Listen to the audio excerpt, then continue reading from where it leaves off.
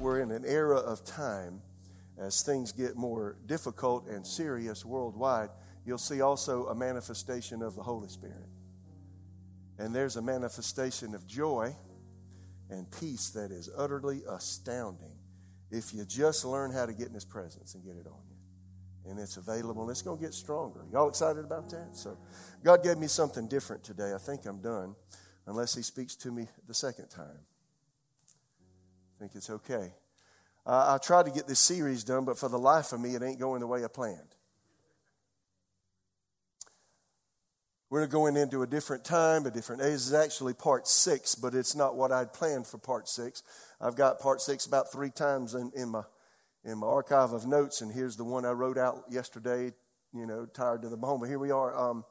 I want to talk to you about the future and your prayer life.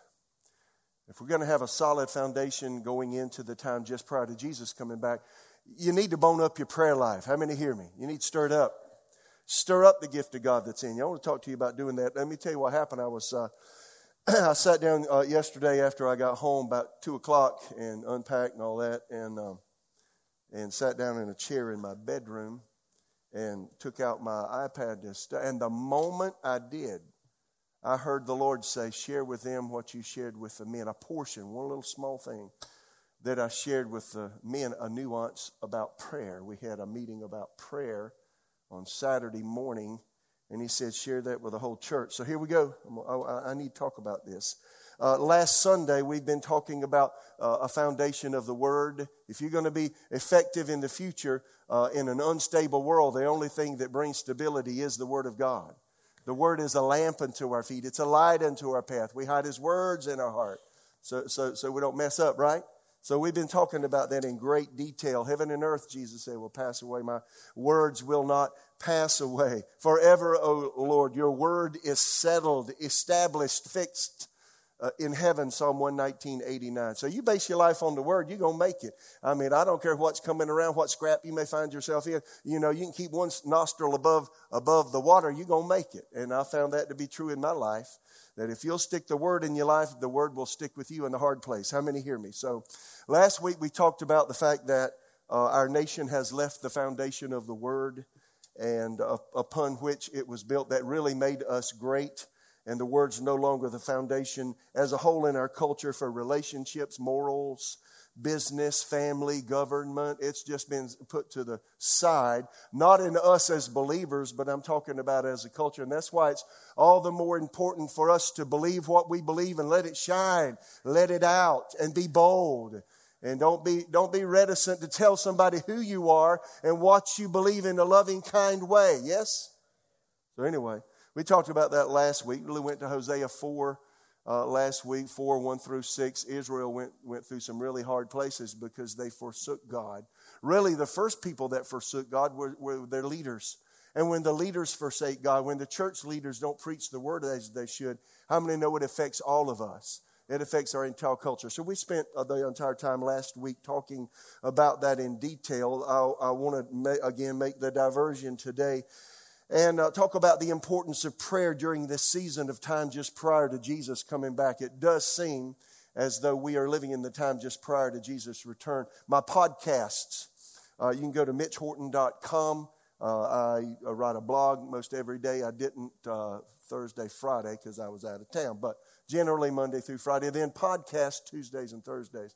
And I'll record another one tomorrow for Tuesday. But in the podcast, I'm trying to break some things down about how to deal with the time that is coming up. We're in a transition time worldwide, going into it really a time that Bible speaks in Hebrews 6 about eternal judgment. Now that sounds looming and foreboding, but that really is what the time just prior to Jesus coming back is all about. He's judging his enemies, and anything attached to his enemies, it'll have the smell of smoke on it. So what we want to do and what God's doing in the church today is cleaning us up.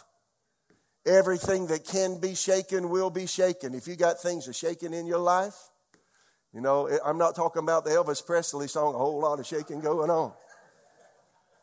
I'm talking about shaking on the inside. I mean, he's shaking and rattling and rolling us big time. And, so if you're feeling a little unusual about things you've allowed in your life for years, understand it's the Spirit of God working in you. And if you have things that you've had in your life that you know aren't right and you're not shaken, then that is not a great sign. You need to fall on your face and say, God Almighty, what am I doing and what have I done? Why are you not dealing with me? A sign that you're a child of God is that He moves and deals with you. Yes or no? Whom the Lord loves, He chastens and scourges, spanks every son whom He receives. Hebrews 12, right? That's a strange word for Sunday morning, isn't it? But that's honest. I've got a lot of spankings from the Lord. And, you like those kind of spankings because you go back and say, thank you, Lord. I needed that. I've gone back to my mom and dad. My dad went to be with Jesus. What's today? Yeah, yesterday, 10 years ago. Yesterday, 10 years ago. He'd whip my tail. I'd get so mad at him. But when I got older, I come back and said, Daddy, I appreciate that rod of correction that you applied to my seat of learning. It helped me. Thank you. Because if he hadn't, I'd have went astray and messed up. How many hear me? I like to mess up even though he did apply the rod. And the problem today, we don't have enough rods. Huh? Your child, if you got a child, that child should be more than your friend. That child should be submitted to your loving hand of authority. And if you're never telling your child can't do that, got to do that, don't do that, never correcting because you just want them to love you, you're messing with their future and ruining them. And that's the problem in America today. Anyway, that's another subject for another time. And prayer is a challenge. I mentioned this to the men, and this is the pivot point. I mentioned to the men, most believers, believe it or not, have a very minuscule prayer life. Most people find it extremely difficult to pray, so I can't even go there. If you come on Saturdays, I usually talk about some element of praying before we actually do pray on Saturdays. But, you've got to develop your prayer life. And how many know prayer is actually hard work? It's not easy because you're talking to a person you can't see, and you can't see any facial expression, tone of voice, body language from them. That's we get over 60% of information in communication, not just with words, but with the visage of the person. That's why if you're communicating with email or you're talking to someone on the phone or you're texting, which is all that's popular now, instead of being in person, you got to go overboard to show emotion and to show how you feel. Just a terse three words doesn't do it if you want to communicate well, right? And so with God, you can't see Him, you can't feel Him most of the time. We only know what we know about Him from this book right here called the Bible. He revealed Himself in His Word. The more you get to know the Word, the more you get to know God. And then when you fall in love with the Word, you also fall in love with the Holy Spirit, the Spirit of truth, and He comes alive inside of you. And every once in a while, the clouds will part and you'll feel the presence of God, but not all the time, because He doesn't want you to be attached to feelings. And prayer is not about feelings. Prayer is communication with God. And really prayer is, somebody said, joining forces with God. And prayer is carrying out His will upon the earth. Now see, when I say that, that's a little blind. What do you mean carrying out His will? Isn't God's will being done everywhere? No. Now, I was raised in church. I told the guys this weekend, I went to church 3 times a week. And if we had a guest preacher, they call it, in town, then, he would stay at somebody's house and then he'd go eat fried chicken at everybody's house. Well, at least 5 people, because he'd be there 5 nights, and every once in a while he'd come to our house. Mama cooked fried chicken. We had fried chicken, mashed potatoes, green beans, and a roll. And here's the big preacher, and he got big usually. I'm joking. I shouldn't say that. Forgive me, Lord. I personally don't eat fried chicken. Sorry. I know you like bow time, but I don't do bow time. If you give me a piece of that, I take all that skin mess off and just eat the meat. And then it's got the grease in it, so what do you do with that? Anyway, that's not my subject. I'm just saying I went to church all my life. Can I slow down today? If I don't get through, I'm okay. I just want to go a little bit slower. But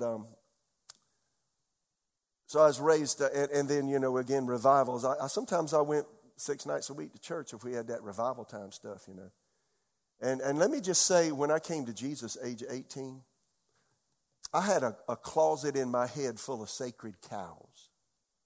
And they mooed at me all the time. And they told me what I ought to be and what God is. And a lot of what they were mooing wasn't correct. And one of them was my prayer time. At church we prayed, Our Father which art in heaven, hallowed be thy name. Thy kingdom come, thy will be done on earth as it is in heaven. Give us this day our daily bread. Forgive our trespasses as we forgive those who trespass against us. And lead us not into temptation, but deliver us from evil. For thine is the kingdom, the power, and the glory forever. Amen. Every Sunday. That's why I can say it so fast. We did it every Sunday. And I got a star on my head in Sunday school for quoting it. Right there. Little gold star as a kid. So, you have to unlearn a lot of that. Prayer is more than just spouting things you've learned and memorized. Prayer is learning to communicate with God from your heart. You start with the word, don't misunderstand me. And I actually say, God, let me remind me of what you said in your word. That's how I often start my prayer life. But I had to unlearn a lot of things. And one of the things as a kid that I had to learn, and this is common worldwide. It's estimated 2 billion believers worldwide. A common ideology worldwide is that God is in control. You hear it constantly. God is in control. Somebody years and years ago I was listening to one time, this is in this, he said it was in the 60s, a commentator said, a person said as they were interviewing this guy, well, God is in control. And the person interviewing the person said, well, if he's in control, he sure got things in a mess.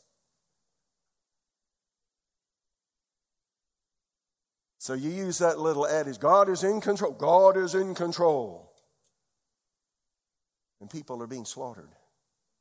There's war in Ukraine. Gas prices. Do you think God wants you to pay a lot for gas? I don't think so. Huh? We had to go to 5 or 6 places to find chicken to feed these men this weekend. Is that God's plan? So is God in control? God is in control. And see, when you say anything opposite of that, it's almost like it's a slur. Like you shouldn't ever say God is not in control. Because if you say that, that's a slap in God's face. And you should never do that. That's a huge ideology in the world. And you know what that does? I think it's a tool of the devil to keep people from praying. Because if you think God is in control and maneuvering without you praying,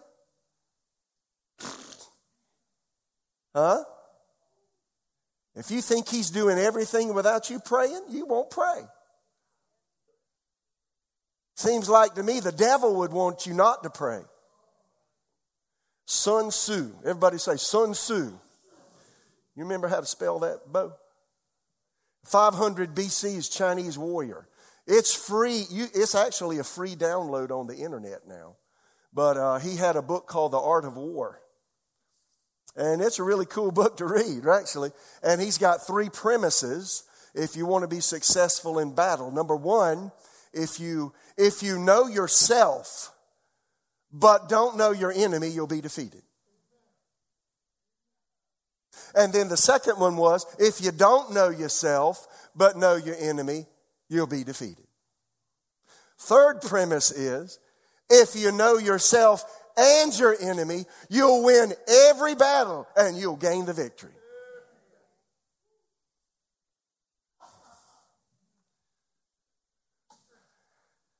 So do you know your enemy? This dude connives and contorts truth. Hath God said? Has God said? He came to Eve. Has God said? You'll die? You'll not surely die. You'll be like God. Eat it. Eat the fruit God said not to. Go ahead. You won't die. God lied to you. And then she said, I sure am hungry, and that sure is pretty. And she took the bite, and here we are. See, deception. My premise today is deception to say, carte blanche, God is in control. Okay. Is it blasphemous for me to say no, he's not? Some people think so. Universally, God transcends. To say something transcends something means it lives outside of. So God lives outside of the created universe. That is, he's not subject to its laws and his rules. He lives outside of it. You get it? That means he's bigger than the universe. We sang a song when I was a little boy in the Baptist church. He's got the whole world in his hands. You know the song. It's true. You know. Go read Isaiah 40. The nations are a drop in the bucket. They're like dust in his hand. So he's an awesome person. But right now, is God in control? See, I can't go fast. I have to let this settle in you. No, he's only in control if you allow his control. Romans 8:28, and we know that God causes everything to work together for the good of those who love God and are called according to his purpose. I mentioned this to the men this weekend. Well, that verse, every word of that verse is completely true. That God causes everything to work together for the good of those who love God.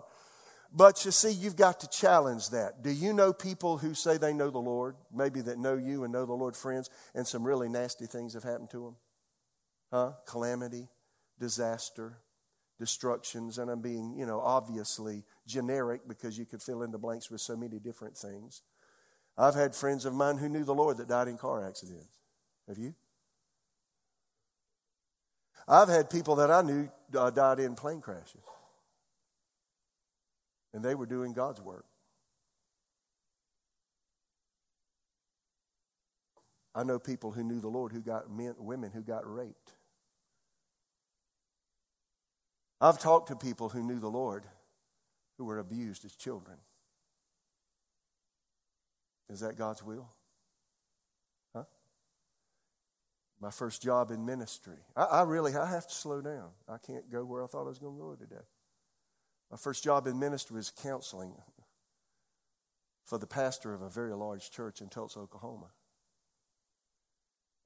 What astounded me, I was 25 years old when I started doing that. Most everybody I talked to was a lot older than me. But God's word will give you wisdom.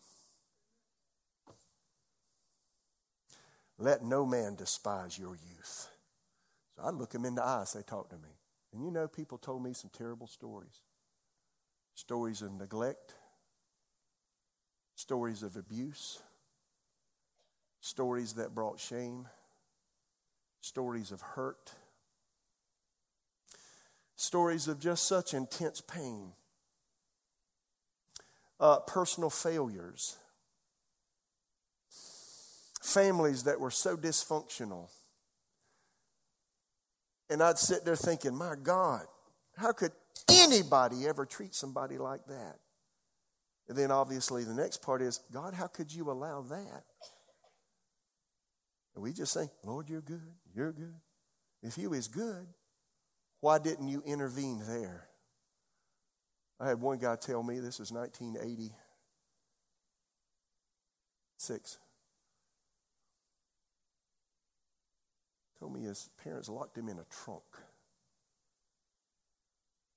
A big trunk. For hours at a time. He was warped. I've had other people sit in front of me and tell me that a pastor abused them for years sexually. And it gets quiet, don't it? I've had people in tears tell me what it felt like to lay mama down in a grave in their early years. Were raised without a mama, and daddy didn't do it right when he raised them. You hear me?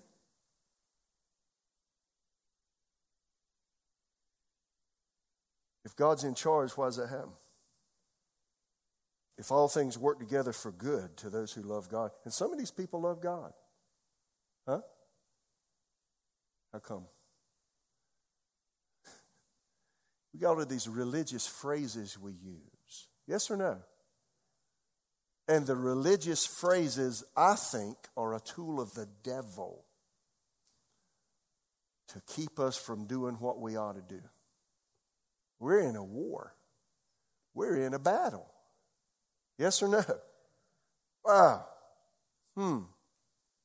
Sometimes in a war, there are casualties. Sometimes there's friendly fire, huh? And then sometimes, I just heard somebody this past week, I was listening to a podcast, guy said, in war, the people that die the most in war are not the soldiers. It's all the after effects of the war. You take out the electricity, and then infectious diseases take hold because they have nowhere to put their body fluids and stuff.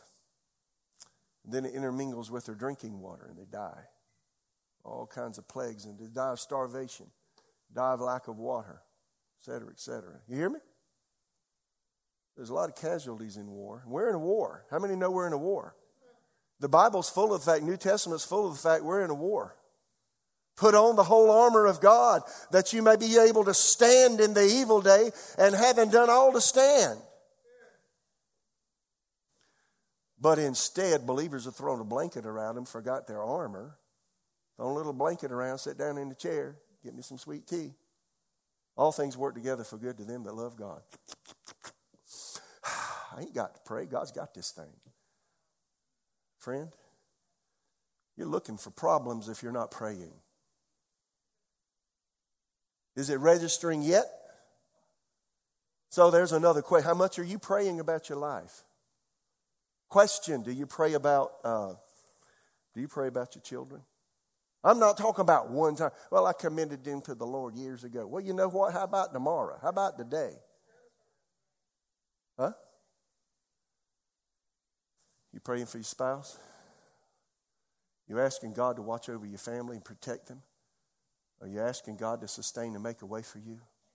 Are you praying about your future? I pray about the future right now. I ain't praying about next year. Next year, you pray about next year right now. I learned years ago, I've spent over a year's time in days in other nations. And I learned real quick, don't pray on the fly. Pray before you fly. Pray before you go. If I'm preaching, I don't pray 5 minutes before I preach. I'm praying last week, last month. You get it? That's how you do it. Because if you do that, then your prayers precede you. And then God makes a way for you. And amazing things happen. If you're praying every day, you're greasing the wheels of life. And you're allowing God to bring His blessing into a cursed, dark world. Yes or no? Y'all here? Now you can go to my notes at victorychurchraleigh.com. I don't know how far I'm going to get today, but we're going to make a good run at it. But you can go there and see my notes. I've got 5 points about this. The first one is Romans 8:28 is taken out of context, unless it's seen in the light of the verses right prior to it. Listen to this, Romans 8. Listen to verse 19. For all creation is waiting eagerly for that future day when God will reveal who His children really are. Against its will, all of creation was subjected to God's curse. But with eager hope, the creation looks forward to the day when it will join God's children in glorious freedom from death and decay. For we know that all the creation has been groaning as it is in the pains of childbirth right up until this present time. And we believers also groan, even though we have the Holy Spirit within us as a foretaste of future glory. For we long for our bodies to be released from sin and suffering. We're going to get new bodies one day. You excited about that? I mean, I've pushed this one hard. I keep telling you to better keep up with me. I'm going to run off and leave you one day. And then you're going to be replaced by a new body that'll be able to instantly disappear, instantly reappear wherever in the universe God tells me to go. I can go through walls and windows without opening them. I say, come on, Jesus. I'm ready for that body. That's what He's talking about. We too wait with eager hope for the day God will give us our full rights as adopted children, including new bodies He's promised us. We were given this hope when we were saved. If we already have something, we don't need to hope for it.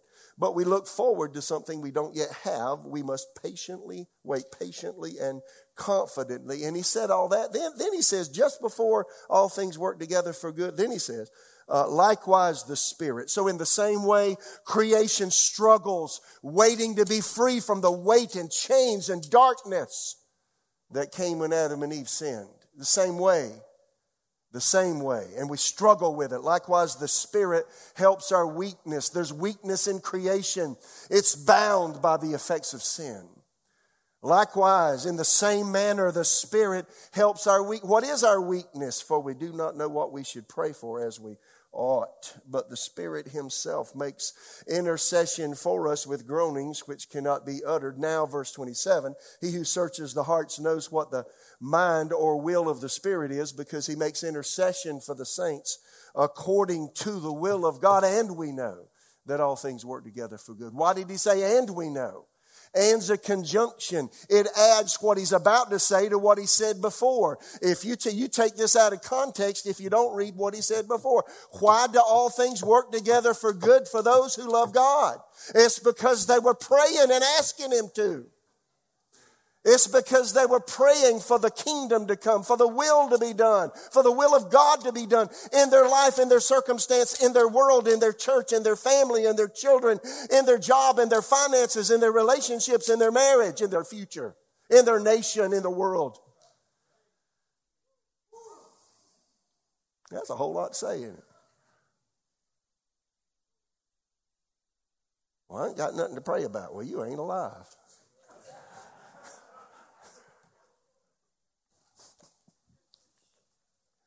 Or the devil has sold you a bill of goods.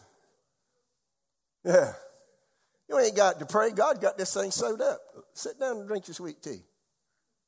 Take your armor off. You don't need that armor. You ain't in the battle. Rest. God told you to rest. Hey, Hebrews 4 said there is a rest for the people of God. You don't need to strive and pray. You need to rest and relax while He's cutting your legs out from under you, while He's stealing your children, while He's stealing your nation, while He's robbing you of the freedoms that you think you have, and they're permanent, and one day they're taken away. What happened? Oh, you forgot to pray.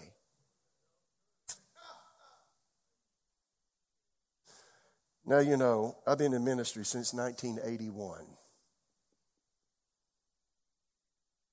Can I get real? It's amazing to me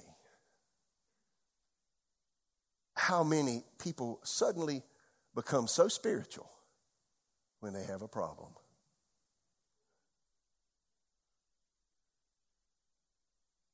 Until then, I don't need that stuff. Leave me alone. I want to drink. I want to have sex. I want to do crack. I want to look at porn. I want to party till the cows come home. I just want to have a good time. Ain't got one life to live. I'm going to live it up, boys. I'm going to live it up. I'm going to have a good time. And just before I die, Jesus, forgive me. Have mercy on my soul. Yeah. Deathbed conversions are rare. And emergency conversions usually don't last. Did you hear what I just said? So you're desperate. Well, I got to come to the Lord today. I'd run out of what I need now. I better go to God. Well, you know, He will accept you. The problem is that ain't real for you unless you really repent and see the waywardness of your choices. You know, the prodigal son in Luke, I won't get to this. You know, the prodigal son in Luke 15. Prodigal, that means he was a wayward son. We don't use the word prodigal, so when you say that, people that don't go to church even know what you're talking about. Here's a son who had a very wealthy father. He went to his father and said, I want my portion of the inheritance right now. Right now. I don't want to wait. And his father said, it'll probably be better for you to wait because you're going to need that after I'm gone, because I'm not going to be feeding you like I am right now. And you're not going to be wearing that nice fur coat you got. You're not going to be driving those nice fine wheels you got right now. You're going to be on your own. You're going to have to buy your own horse and your own stuff. And you're going to have to go find your own clothes. He said, no, I want it now. Well, if you press the issue, okay, he gave it to him. And that dude threw everything his father gave him away. And you know where he ended up? Have you ever seen a pig pen? Do you know how nasty, you like pork? You know how nasty pigs are? Them dudes are some nasty, skanky boys. I used to crop tobacco. You ever done that? It's a nasty job. I want you to know that's a noxious weed, that tobacco stuff. It's got this black tar. I used to crop it so much my hands turned black. Now, I wouldn't advise you doing this. The only way I could get that off, I put borax soap and bleach on my hands. It's a wonder it didn't peel all the skin off. That's the only way I could get it. But a pig pen right beside the farm, and those pigs would eat anything you threw in there. We found a big old rattlesnake one day. Chopped his head off and threw him in the pig pen. Before he hit the ground, those pigs had tore him up and ate him. So think about that next time you're eating some barbecue. I know. Yeah.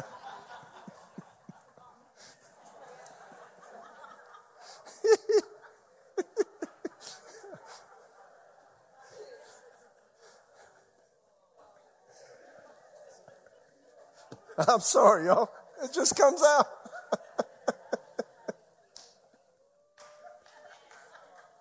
Woo. My grandmama, when I was a little boy, see, I had a low idea about pigs because I'm 5 years old. I'm outside playing in my grandma's backyard. I say, Mama, what's that bucket up there sitting up there on the wall? It's hanging on this big old nail. And you know what a foot tub is? A foot tub's about that big around, it's about that tall, and people, I guess, will wash their feet in them. Well, she had one hanging up on a hook. I got me something to stand on. I got me a little ladder and went up there and looked. And my Father in heaven, the smell I never smelled before in my life. Woo! What is that? And you know what she said? Well, Mitch, everything you don't eat that's on your plate, it goes in that. We call it slop. I said, it smelled like slop. I said, what do you do with it? She says, we got a farmer in the area. He comes around, he's got a big old truck. And he's got a big old vat in the truck, and he pours that slop in that truck. I said, what do you do with it? He said, he feeds it to the pigs. Prodigal son, he's hanging with the pigs. He's eating with the pigs. And he said, I'm tired of pig food. I'm tired of slop. I'm tired of the corn husk they feed the pigs that aren't fit for human consumption. I'm going to go back to my Father. And I'm going to ask him just to let me be a hired hand. Let me be a slave. He went back to his father's house. His father thought his son had died because he hadn't heard from him in so long. He saw something coming down the road. Here come a horse, maybe. He said, whoa. Seems like I've seen that face before. That's a long, scraggly piece of hair he's got on his head and his beard. That thing hadn't been shaved in a long time. Who is that? He said, who are you? He said, I'm your son. Father said, what? I thought my son was dead. He said, no. I've been living with the pigs, Daddy. Will you hire me? Will you let me work? Will you give me some food? Will you let me eat? Will you let me sleep in a tent with your hired hands? After his daddy cried for a while, he said, son, come here. Come here. He hugged him. Gave him a bath. Put a new ring on his finger. Gave him a new set of clothes. And he said, my son that was lost is now found. And such were some of us. If you've got to wait till the pig pen of life finds you, my daddy said you're going to have a hard row to hoe. Don't wait till calamity comes to meet God. Meet Him now. How many hear me? I ran plumb out of time here. If I don't pray, things may not work out well, and I might find myself in the proverbial pig pen of life. A lot of people find themselves there. You know, there's a lot of people angry at God because the pig pen caught up with them. Yes or no? A lot of kids bear the brunt of mama and daddy living in life's pig pen. All things work together for good to them that love God. Really? Only if you're praying.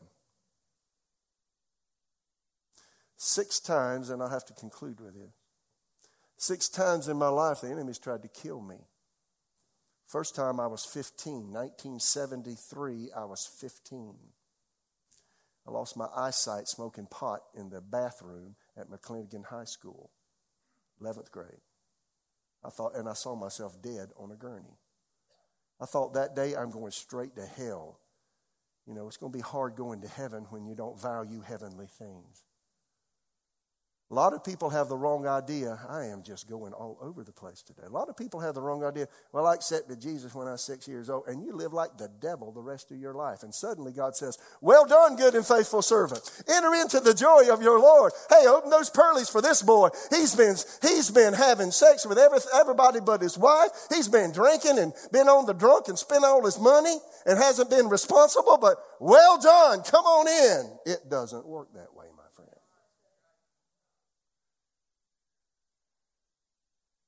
Welcome to the American gospel.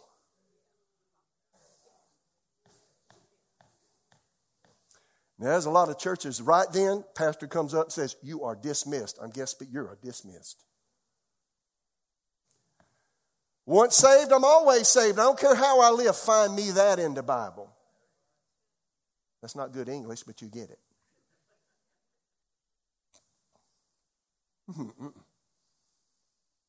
No, I say if you raised your hand, accepted Jesus as Savior, no. You fall on your face and you give your heart to Him. And He grabs hold of the reins of your will. And you just can't go and do what you want to do and partay down and think those pearlies are going to open up one day. It won't happen, my friends. I've preached 80 funerals. Not one time have I ever preached a man into heaven. Never. Well, what do you do? Well, I don't talk about where he went. First funeral I did, I even remember the man's name, Stanley Oliver. He was 76 years old. I was the low man on the totem pole at the church I worked at. So I got to do the funeral of a guy who didn't go to church. Because the funeral home called and said, we need a pastor to come and inter this man. They said, well, we got somebody. Mitch Horton, you the man. I said, my God, I've never done a funeral in my life. I don't know why. Well, you're going to do this one. Well, thank you. Interviewed the family. I said, what church y'all go to? We don't go to church. Well, what church Stanley goes to? He don't go to church. Stanley never read the Bible. I was thinking, good God, Jesus, help me right now. Father God, I don't know what I'm going to do. And then the family told me, said, every Sunday he's on the creek. He's at the pond fishing. He's at the lake fishing. He's a good fisherman. But he can go to church. So I did his funeral. I didn't say one word about where he went. You hear me? I just talked about heaven. Heaven's a great place. You can go there if you want to. But you got to get it right to go. You got to make Jesus Lord. You got to be saved, really saved. Not just pseudo-saved, really saved. Saved from what? Saved from you. Saved from mess. Saved from junk. Saved from your sin. Yeah. And if you are, you change how you live. You clean up your mouth. You clean up where you go. You clean up your head, your brain. And you dress your body right. And don't show it to everybody. A lot of saved people today, gosh, I'm wandering around so bad.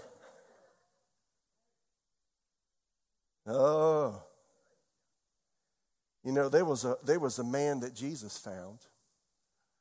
He was a sadomasochist. He got his sexual pleasure from cutting himself. Pain. And the Bible says he's running around naked. And obviously he was full of devils, demons. You know what I found out in American culture? Oh, we don't have devils and demons. But see, they do the same thing everywhere. If you got devils and demons, you don't clothe yourself right. And you show body stuff that you shouldn't be showing. And you entice the opposite sex. And that's all over America today. Well, Susie's doing it. Jeannie's doing it. Well, do they know God? Well, they said they did. You hear what I'm saying? How did I wander off in this?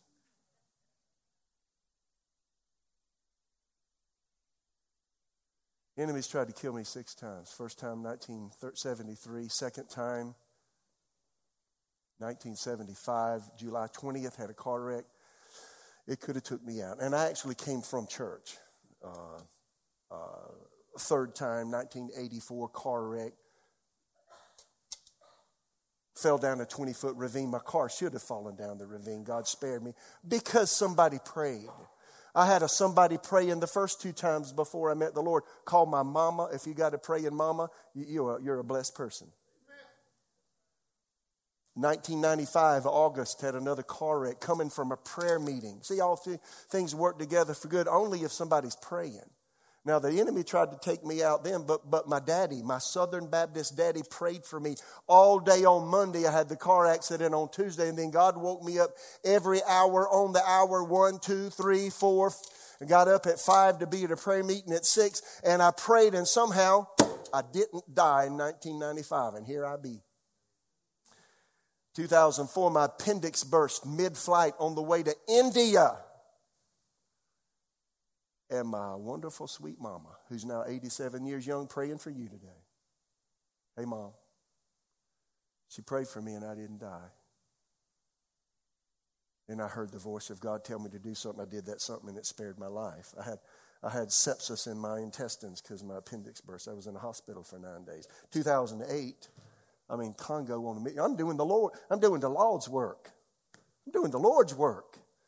And a tank just about flattened me like a pancake. And at the same time, somebody was praying for me in this church. I'm forever indebted to them. Why am I saying all that? Because we're in a war, we're in a conflict, and the devil wants to cut your lights out. That means he wants you to die a nasty death. And he wants your children to be in bondage to all kinds of things. And he wants you to not give a hoot about God or Jesus or the Bible or spiritual realities or the future. He wants you to live for the good old hip-hop hooray now. He wants you to go to hell.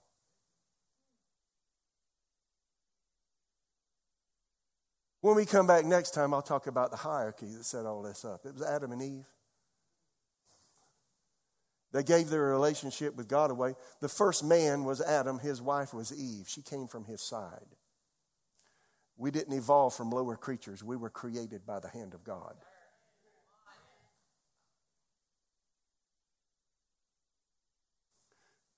When they gave the farm away, when they gave the heart away, they gave the farm away. See, they gave the heart away when Eve said, yep, I'm going to eat that stuff. She ate the fruit. Adam said, Eve, what'd you do? My God, she said, I'm naked. She said, I'm naked, Adam. Don't come near me. I'm hiding behind the bush. Don't come. How you know you're naked? I didn't know you were naked. You're naked? Let me see. She said, no. Who told you was naked? And she said, I know this is weird, right? I promise I have never thought I was going to say this. She said, how you know you? He said, how you know you're naked? She said, well, I ate that fruit. He said, you didn't do it. Yeah, I did. That guy over there said, it's all right. Said, I'm going to be like God. And you know what? Whew, I know a lot that I didn't know before. First thing I found out, I'm naked. Look. I'm hiding behind the bush. And he looked at her and looked at the fruit and thought about the future. and chose her over God. Women, how about be careful? Watch how you bat your eyes at that man. Unless he's your husband. Right? Second thing that happened. They gave the farm away. They gave the garden away.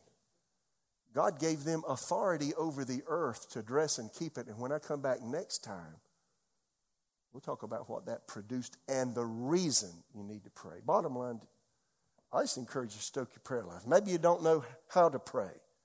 Well, what did you do when you didn't know how to talk? Maybe the first word is, Dada. Mama. Right? 1-syllable words, 2-syllable words, 3-syllable words, sentences. I don't care if you have to stumble into the prayer closet. Say, God, I don't know how to pray. Spit it out raw. Say, God, here I is. And I don't even know English well, but you know what? I want to know you, and I don't know how to pray. The only thing I'd say is, Father, in the name of Jesus. That's how Jesus told us to pray. Jesus is the person that is an attorney in fact that brings us before God the Father and cleanses our sin and gives us an ability to relate to a God that transcends the universe. So when you go, you just say, Father, in the name of Jesus. And be like a child. Be like a child. Everybody okay? What does a child do? Mommy, I cut my finger. I got a boo-boo. Can you help me? And Band-Aids are cure-alls for my grandkids. Well, Mommy, I'm hungry. Can I have an apple? Mommy, Daddy, Mommy. I need. When you first come to Jesus, start there. God, I got problems. I have a need. Here's the problem right here. And I did all that myself. Help me. Right? When you first come to the Lord, that's how you start praying. Just call out and cry out about stuff you need. And you know what? God, your Father will hear you. But don't think, que sera, sera. Whatever will be, will be. God is ultimately in charge. Oh, he is in charge of the universe, but he gave the earth to man for a period of time. But we'll talk about that next time.